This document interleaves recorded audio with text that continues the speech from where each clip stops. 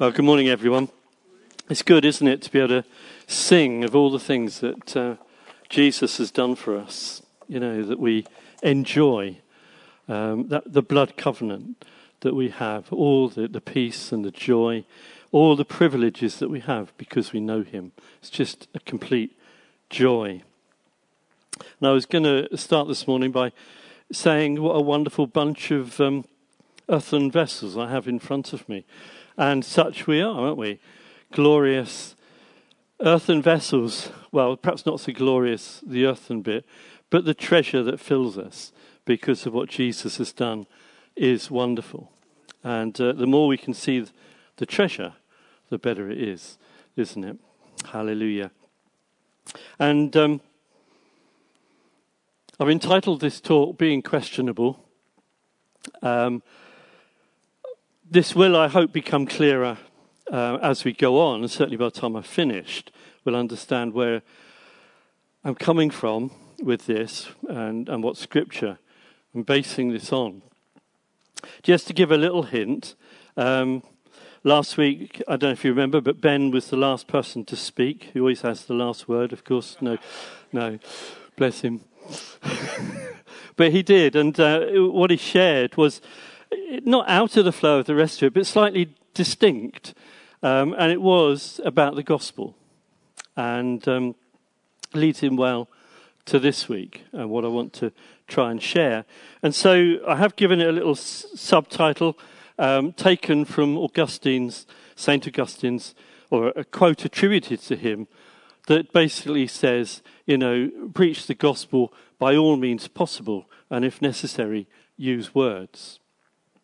And I hope that gives just a little hint of where we're going. But I want to go on a bit of a journey to get to that point and to answer the question of what I mean by being questionable. So where do we start? Well, okay. Now, hopefully, many of you will know where I'm going with this. There are a number, our niece was one of those many children, I think, who misheard an expression. You know the old chorus, he will make us fishers of men, who mishear it and think, God's going to make us vicious old men. Well, I'm pleased to say that's, at least I hope it's not true, having got to be an old man, that it's not true. But it comes, of course, from this passage here in Luke. For he and all his companions were astonished at the catch of fish they had taken. And so were James and John, the sons of Zebedee, Simon's partners. And Jesus said to Simon, don't be afraid, from now on you will fish for people. And there's a couple of things that we can note here. First of all, up to this point, they had been catchers of fish. They were now to become catchers of men. And this was a dramatic, unexpected, life-changing event caused by the arrival of Jesus in their lives. What they thought was their destiny and their purpose and their lives stretching before them changed almost in an instant. Jesus said, now you'll leave that behind and you'll move on to a very different destiny. And note too, that in the past, they caught fish that were alive and became dead in order to become food. They were now to catch those men, women, boys and girls who were dead, that they might become alive in Jesus, and that the good news of the gospel would spread. So it's about spreading the good news. But what's the process that goes on what needs to happen for the catch to be successfully landed, for conversions to take place? And remember that conversion is the work of the Holy Spirit. We cannot do that work. It's only the Holy Spirit that can bring conversion. But there is a process, and Isaiah 6 and 10, part of the verse anyway, gives us some idea what that process is. It says, see with their eyes, hear with their ears, understand. It's interesting, isn't it? And it's interesting that see comes before hear, because often we put hear before see, don't we? In our thinking, at least I do. You know, it's all about hearing the gospel. But here, an emphasis is on seeing. Now, I'd like to come to a question to which I honestly don't know the answer. Okay. But we're going to look at it. Okay. Let's see what you think.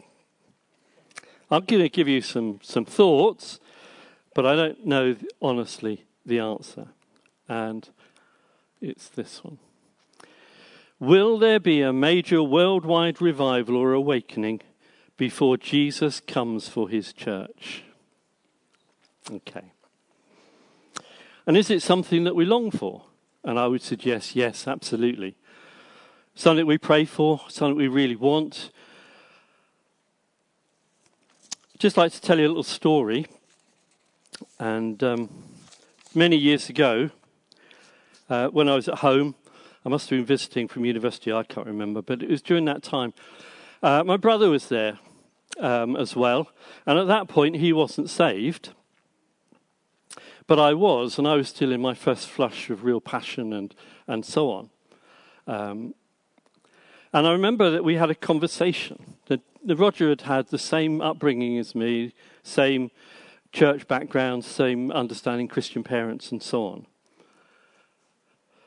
And we were having a conversation. He probably doesn't remember this, but he was saying, and I remember him saying, I wish there was a revival. It would make it easy to become a Christian. And in a sense, you know, that's true, because if many people are getting saved, then you don't feel the oddbods so much, do you, in coming to the Lord? Or somehow it's just easier to believe because God's doing something and it's just easier to make that decision. It's almost fashionable. Almost. But I just wondered what made me think of this story was when I considered it. It made me wonder too if I also think that a revival or an awakening would make it easy. And I suppose, yes, it would, in many respects, because we would see the Spirit of God moving mightily. And we long for that, absolutely long for it.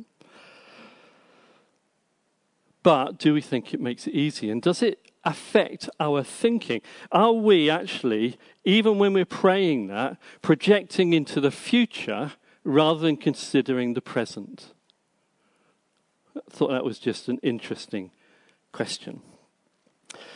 So, another one. What does the Bible say? And I'd like to open to being corrected here. There's nothing about it at all. And I'd like to suggest that the Bible actually says nothing about it at all.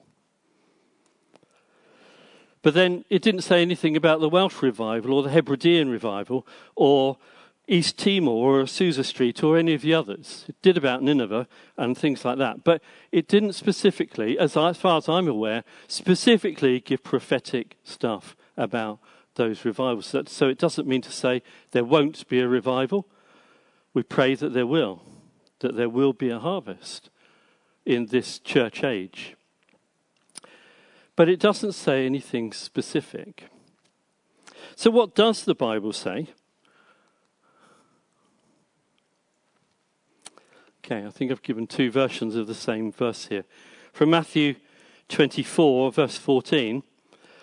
And this gospel of the kingdom will be preached in all the world as a witness to all the nations.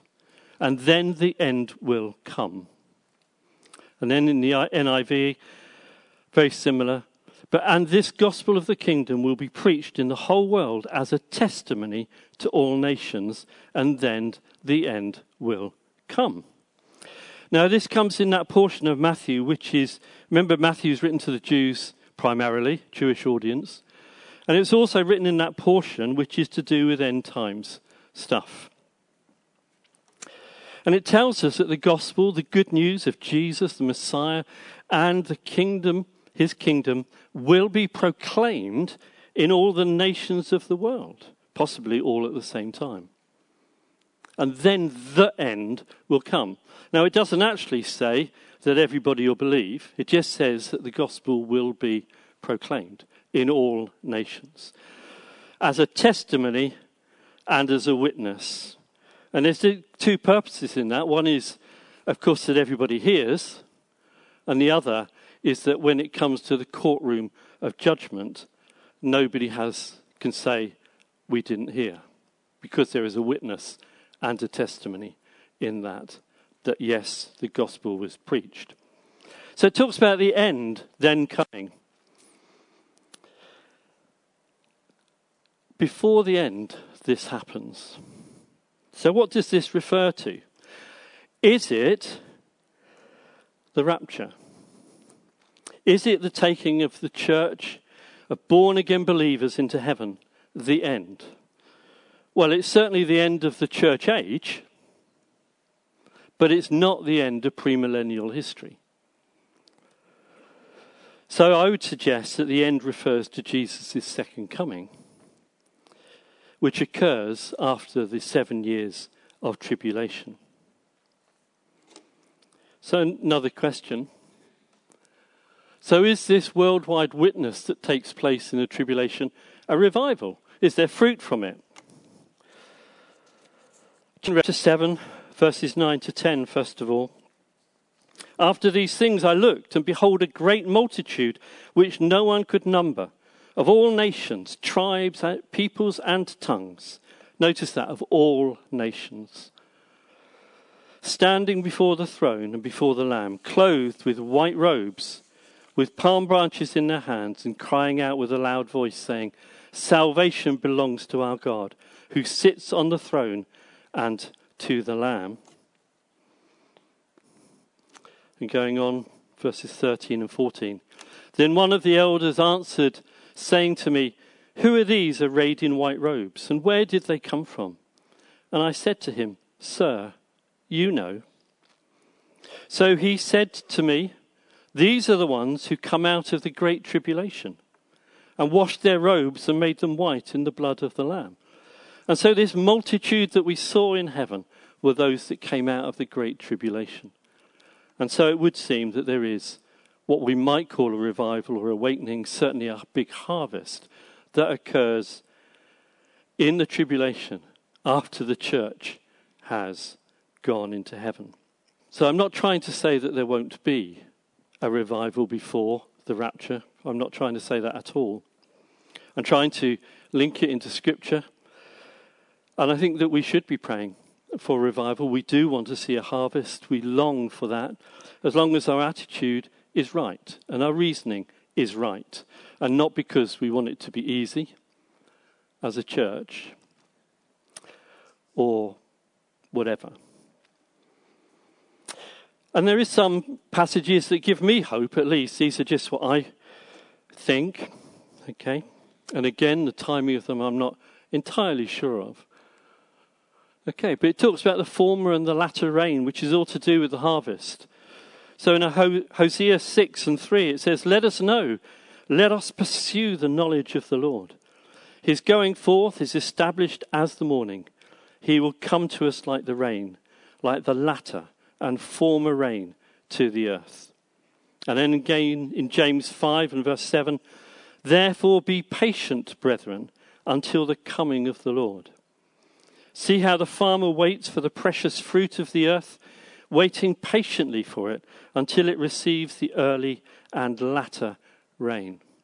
So if the former rain was indeed the days of Pentecost and the early church, maybe the latter rain is also the end time of the church. So we would hope for that outpouring of the Holy Spirit and many to be saved. So I come to a final questions for this section. I sort of hinted at. Well, that's probably part of my thinking and praying, actually, if I'm honest. But of course, there's also the desire to see the glory of God and for God to be glorified in the earth. And also because of compassion expressed in a desire for the lost to come into the truth and be rescued from what is a lost and horrible eternity.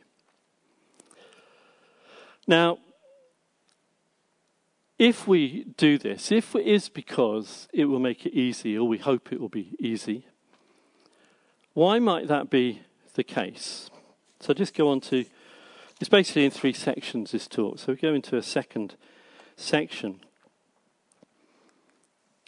And there's this verse, John 6:66, great number, isn't it? Appropriate, really, here. From this time, many of his disciples turned back and no longer followed him. See, people can resist. And I think we already had a hint of that from John, what he was saying around the Christmas tree in Chichester, that people may resist.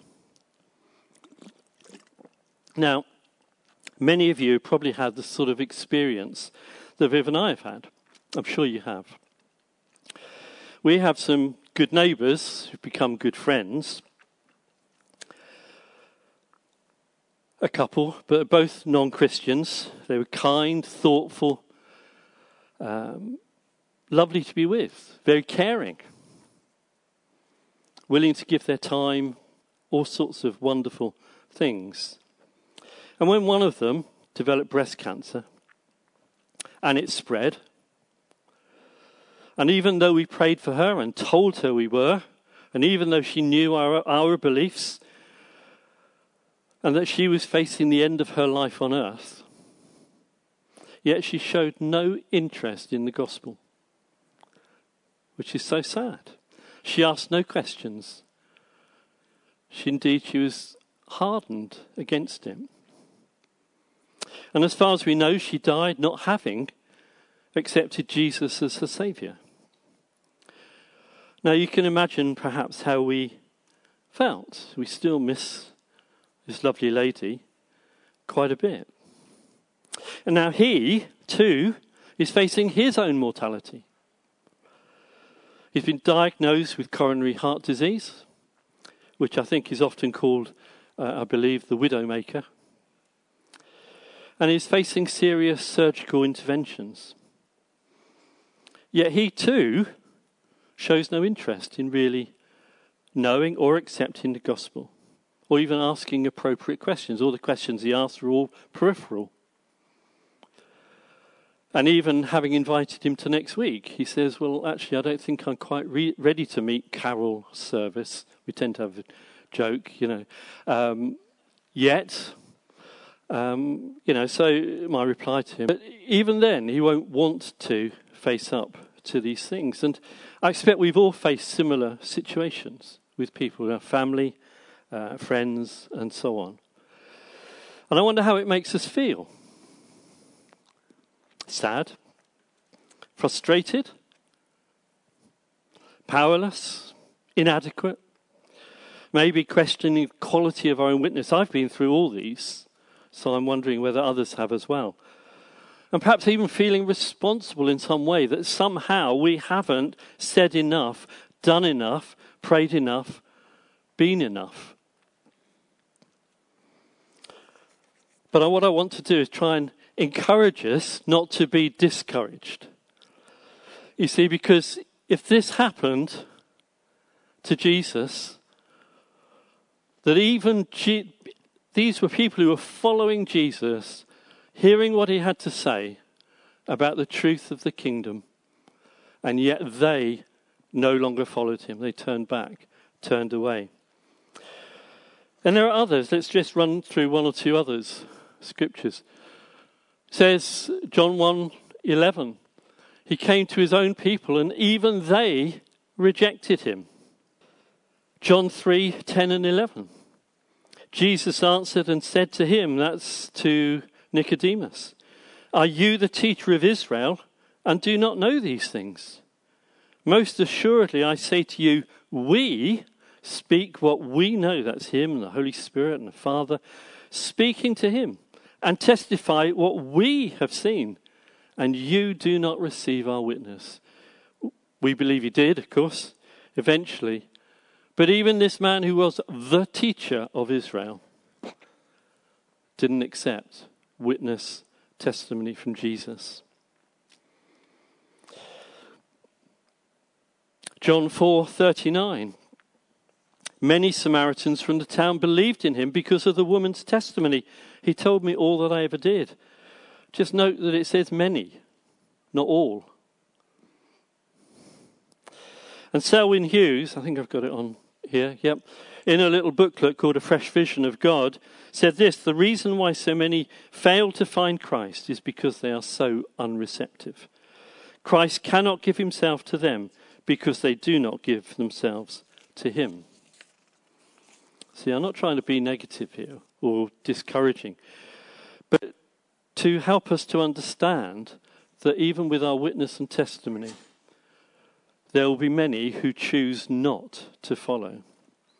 So we shouldn't be discouraged or frustrated or even surprised.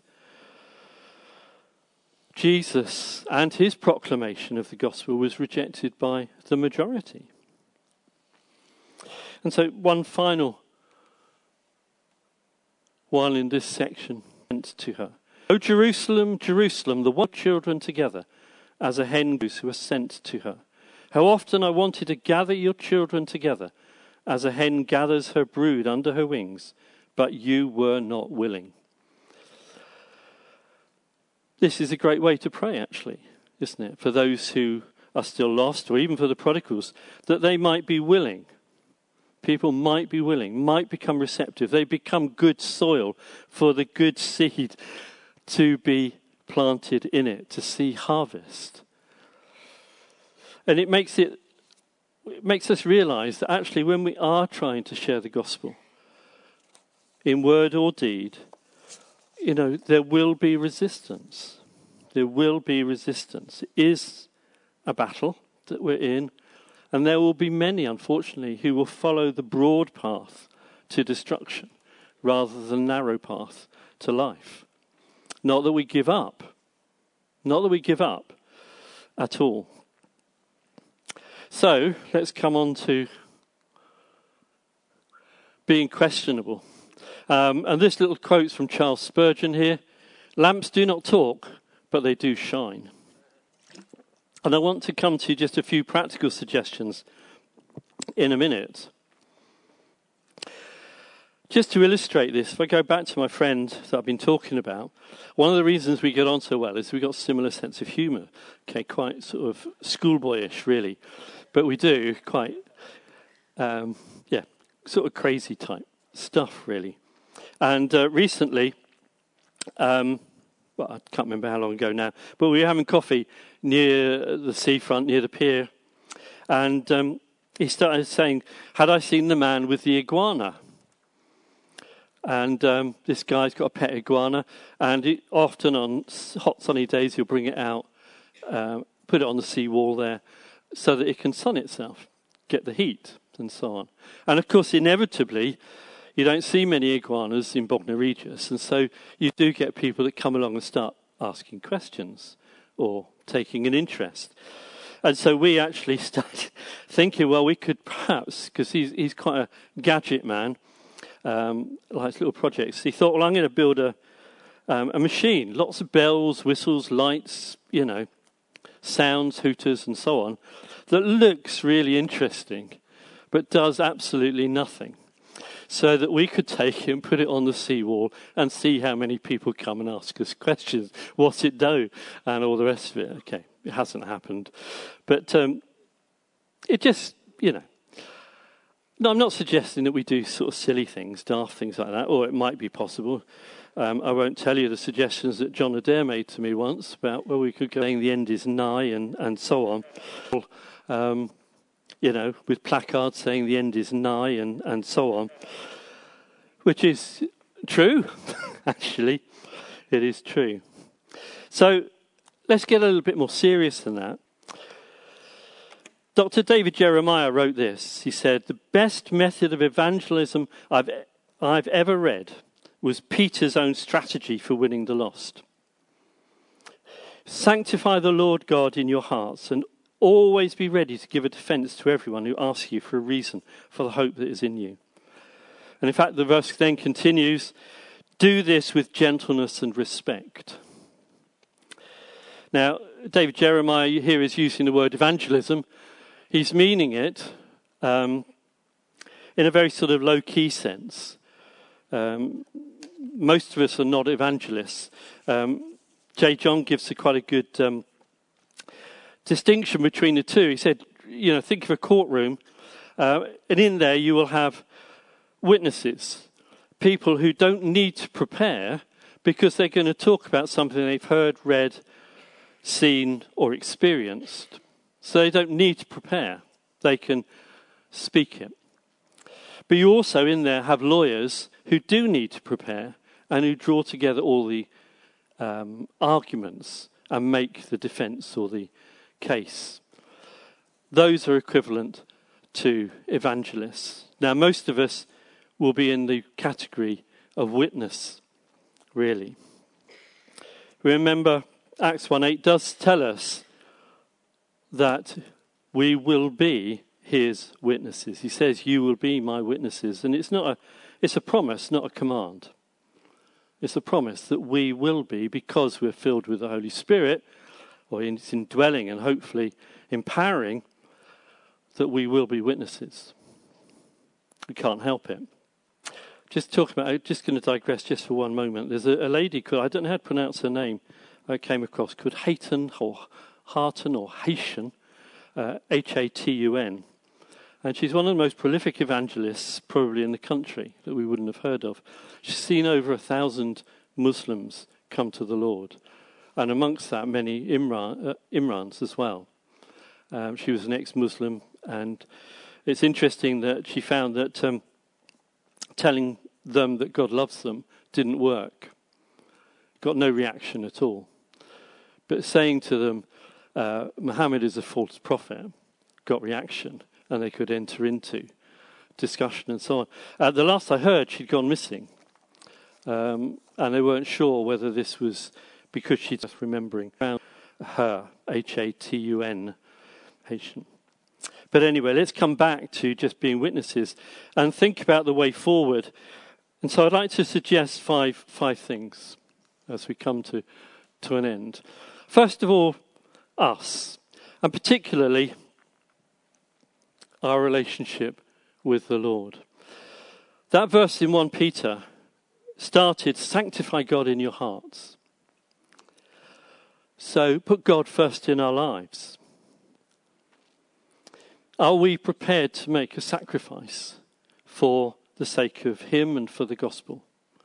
Remember, I'm saying, do we pray for revival in the hope that it will make it easy? It ends with gentleness and respect. And this is to do with our character development and our witness. What do people experience as they meet with us? Perhaps we still need a bit of work on our anger and frustration, irritability, pride, or ego. Perhaps we need a bit more time in God's presence to deal with some of those things. There's the favourite verse of mine in Psalm 34, verse 5, and it just says, they looked to him and were radiant. Now that gets some attention, wouldn't it? If you're a bit like Moses, if we were a bit like Moses after we come down the mountain. And also, there's that bit, isn't it? John 3:16, God so loved the world that he gave. Do we have that similar attitude? I'm asking questions of myself very much here. This has been some new thinking, new developing for me in this, questioning for myself. The second, I didn't go through all these. Forgot I put them on. The next one, number 2, is opportunity, both to take and to make. It says the Samaritan woman said to him, you are a Jew and I am a Samaritan woman. How can you ask me for a drink? For Jews do not associate with Samaritans. And Jesus answered, if you knew the gift of God and who it is that asks you for a drink, you would have asked him and he would have given you living water. Jesus made an opportunity. He made an opportunity here. It's interesting. I don't know if you've ever heard of a chap called Frederick Herzberg. Has anybody ever heard of Frederick Herzberg? No. He was a motivation theorist. I used to have to teach him to the sixth formers, and I always used to make the joke of a headline, Fred Herzberger, shock horror type thing. But, he came up with a theory called hygiene, which I also made a joke about, his wife being called Jean and so on. But wasn't true. I'm not going to go into that. But I saw a video to do something. The first thing you've got to do is give them opportunity. So if you want to motivate people to play the piano, you've got to give them the opportunity to play the piano. And so opportunity is quite an important thing.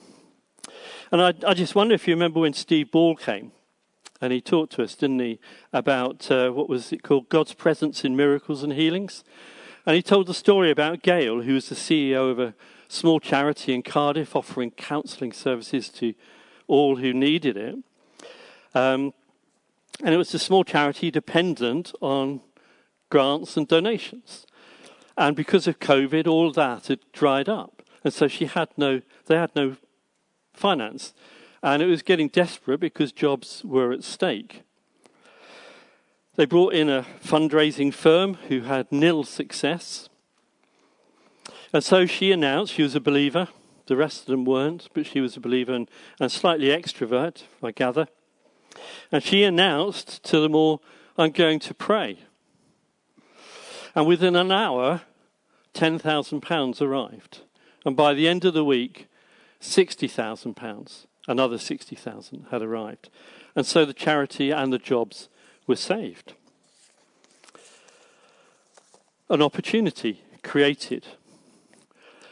Because one of the non-believers then came and talked to her for an hour. Her aunt had just died, and she wanted to talk about heaven. As a pastor, opportunity had been given. And there was a pastor, I think American, but it doesn't really matter. He'd probably moved towns. But he suddenly realised he knew no unbelievers around him. And so he went out. He obviously liked sports, so he went out and joined the local sports club and team to create opportunity. So, number 3.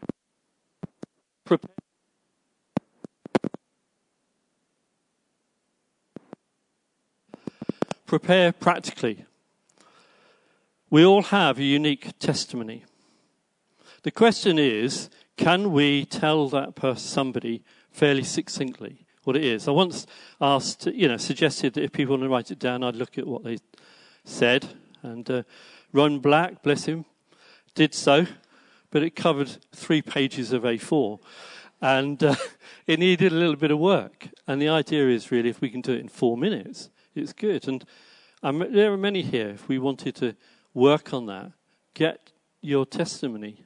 Why you have the hope within us. Why do we have that hope within us?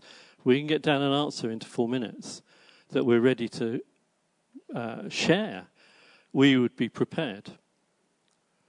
It doesn't need more than that. We don't have to be the lawyer giving a defense. We just need to give a reason for the hope that is within us. Why did we get saved? Why have we accepted Jesus? 4th one. Did I say there was only 5? Yeah, I think so. 4, giving. I was challenged on this as I was sort of working on this. Remember that your treasure is where your heart is. So it's a wonder, isn't it? We could check where our giving goes, and that might reflect where our heart is. And I had to think, well, okay, where does my giving go? Is it going just to meet needs, or is it actually going for the proclamation of the gospel as well? And that's challenged me. I'm pleased to say that as a church we give a lot, actually, out of the income, about 1/5, sometimes heading up to 1/4 of what we give. And in that is those ministries with prayer. And finally, prayer. Sharing our prayering. Okay, sharing our prayering. And I'd like to make a practical suggestion here. And I'd like feedback, not at the minute, not here, but to me or to Ben or to others. I have mentioned it to Ben. Because many of us are no doubt praying for named individuals in our family or friends. Certainly that's true for Viv and I, and I'm sure it's true for many others. And what I'd quite like to suggest is that we create an opportunity to do that together. One of the things that Gerald was going to share this morning was about a prayer initiative that they're doing through Path. And one of those things is about unity. And one of the aspects of us doing this would be that we wouldn't be praying on our own, but praying in unity. And I'm reminded very much of John's talk on the power of agreement, on the Amen. And so I would be quite happy to host a Zoom, perhaps once a fortnight, where we can just pray, not in general, but specifically for individuals, together.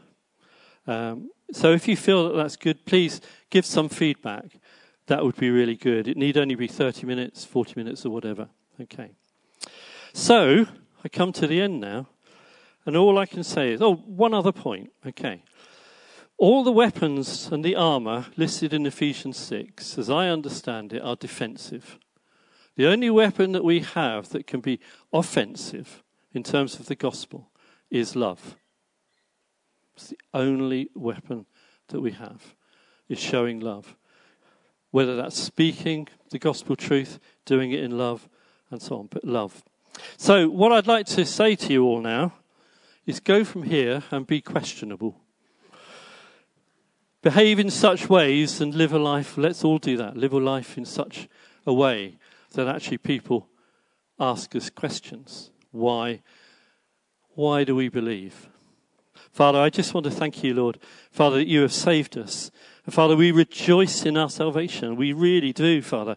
We are so delighted, Lord, with what Jesus has done for us, for the blood he has shed for us, Father. We are so grateful. And Father, we have such a desire, Lord, that others may come into your kingdom. And Father, please help us not to put that off, that desire, as it were, thinking something perhaps a bit future or something that you might do. Lord, help us to be co-laborers with you in that. And Father, we just want to commit ourselves to you.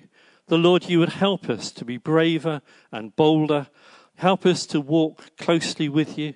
Father, we would love that our faces would be radiant and shine with your glory, with your presence.